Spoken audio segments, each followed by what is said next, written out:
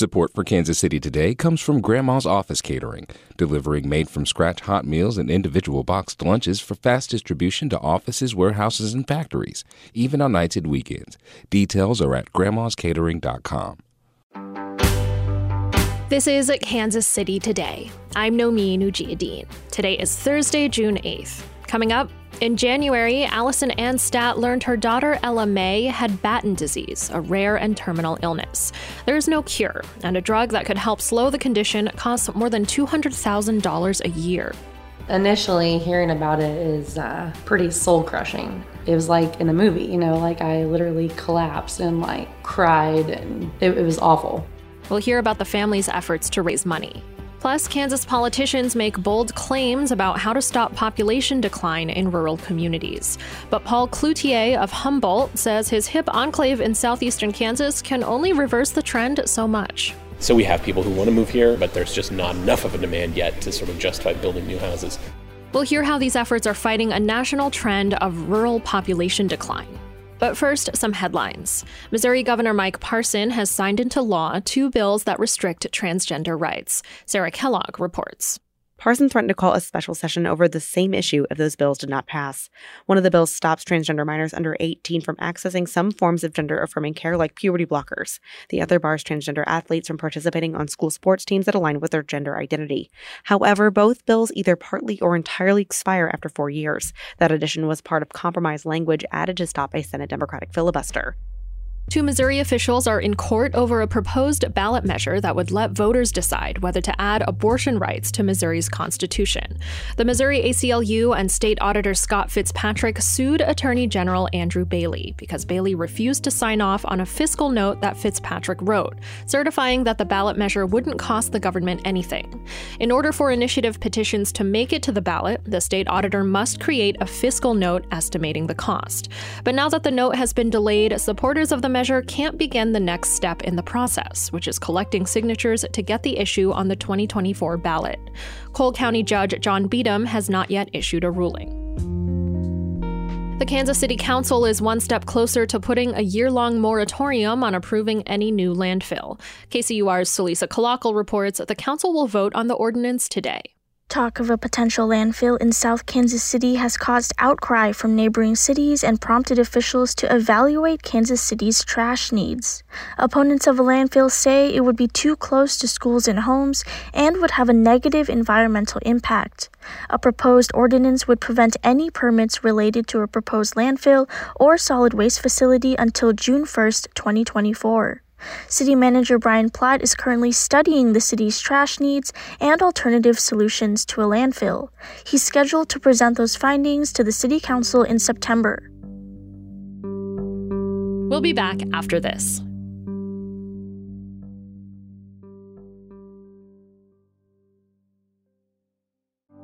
It's Friday night. What places are you heading to for post-work happy hour?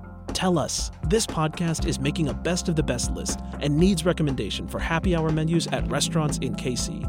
Text us at 816-601-4777. That's 816-601-4777. Standard texting rates apply.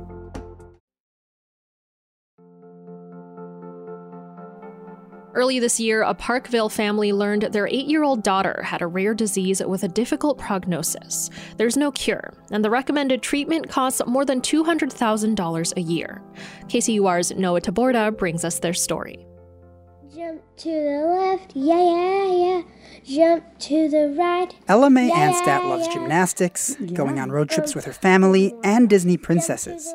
She likes to spend summer near the water, whether it's swimming at the pool or fishing nearby. If you passed Ella May on the street, you'd never think she had a rare and terminal disease.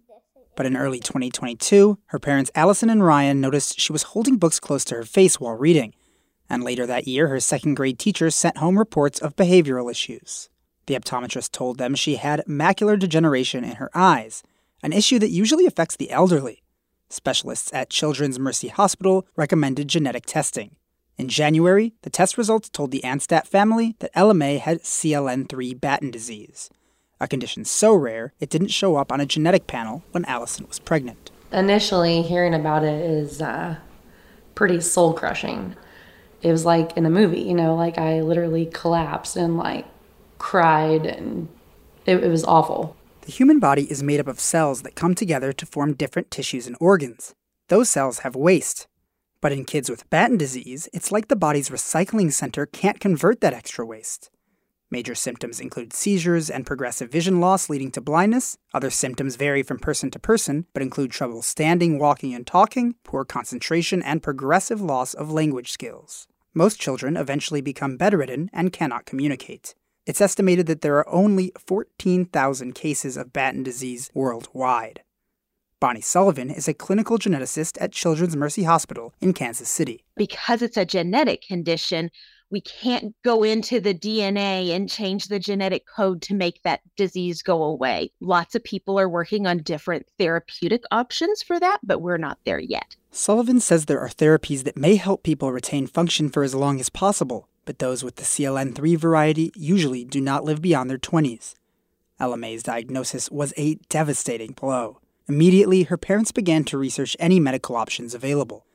The family was told about a drug called miglustat, which is currently prescribed for other genetic diseases.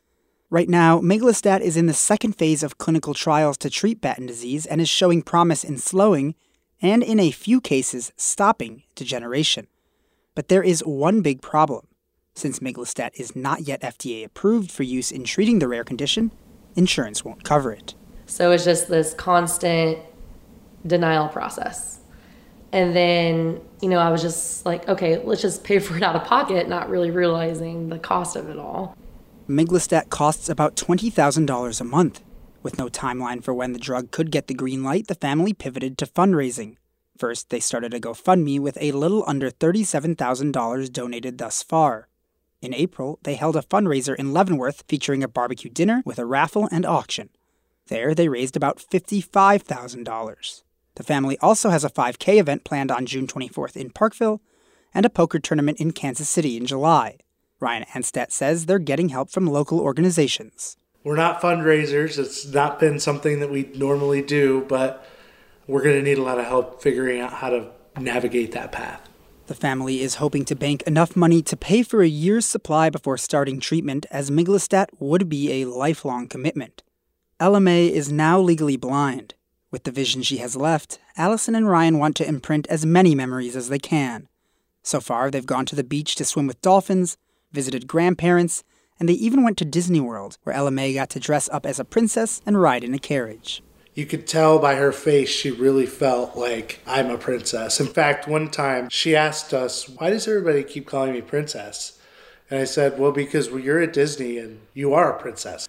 In the meantime, the little things are helping keep their spirits up, like messages of support from their neighbors or home-cooked meals from friends and family.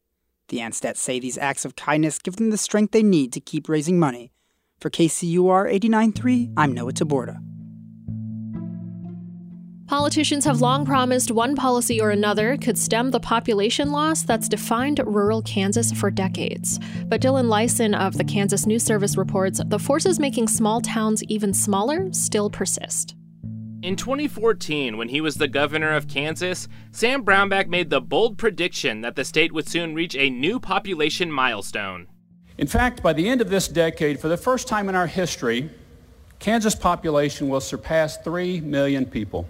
3 years after the date he predicted, Kansas is still waiting for that 3 millionth Kansan.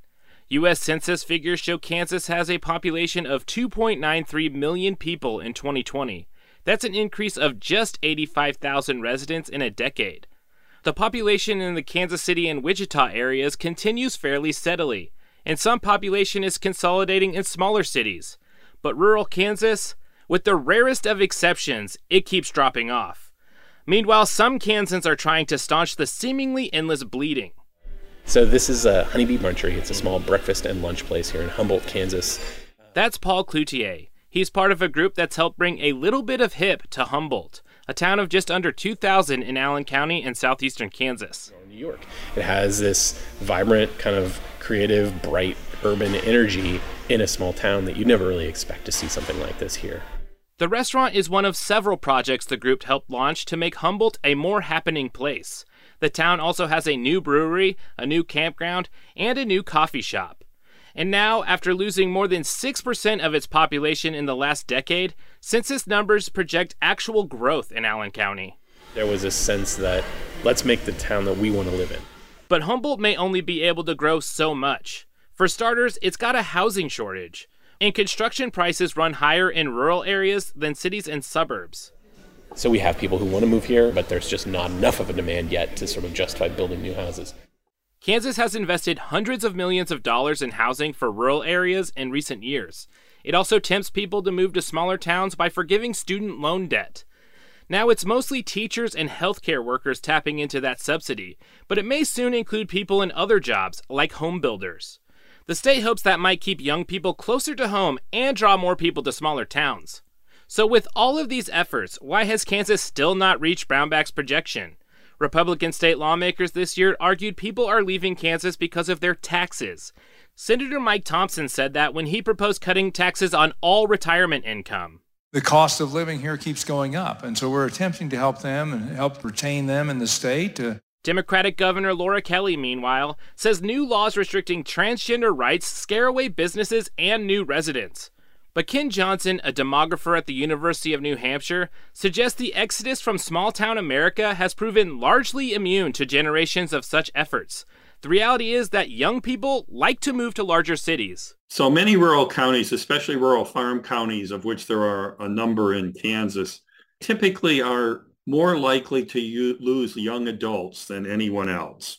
Between 2010 and 2020, rural America didn't just grow slower than the rest of the country. For the first time, it actually shrunk.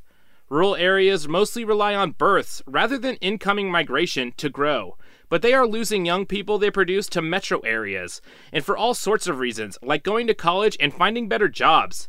That leaves rural areas with fewer childbearing adults and more elderly people. So that combination produces natural decrease, especially when the birth rates are low like they are now. So while some hip rural enclaves like Humboldt create ways to survive and even thrive, the vast majority of rural Kansas hasn't yet figured out how to keep pace.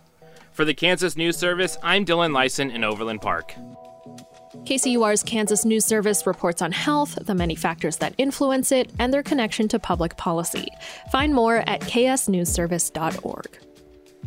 This is Kansas City Today. I'm Nomi Nujiadeen. This podcast is produced by Paris Norval, Byron Love, and KCUR Studios.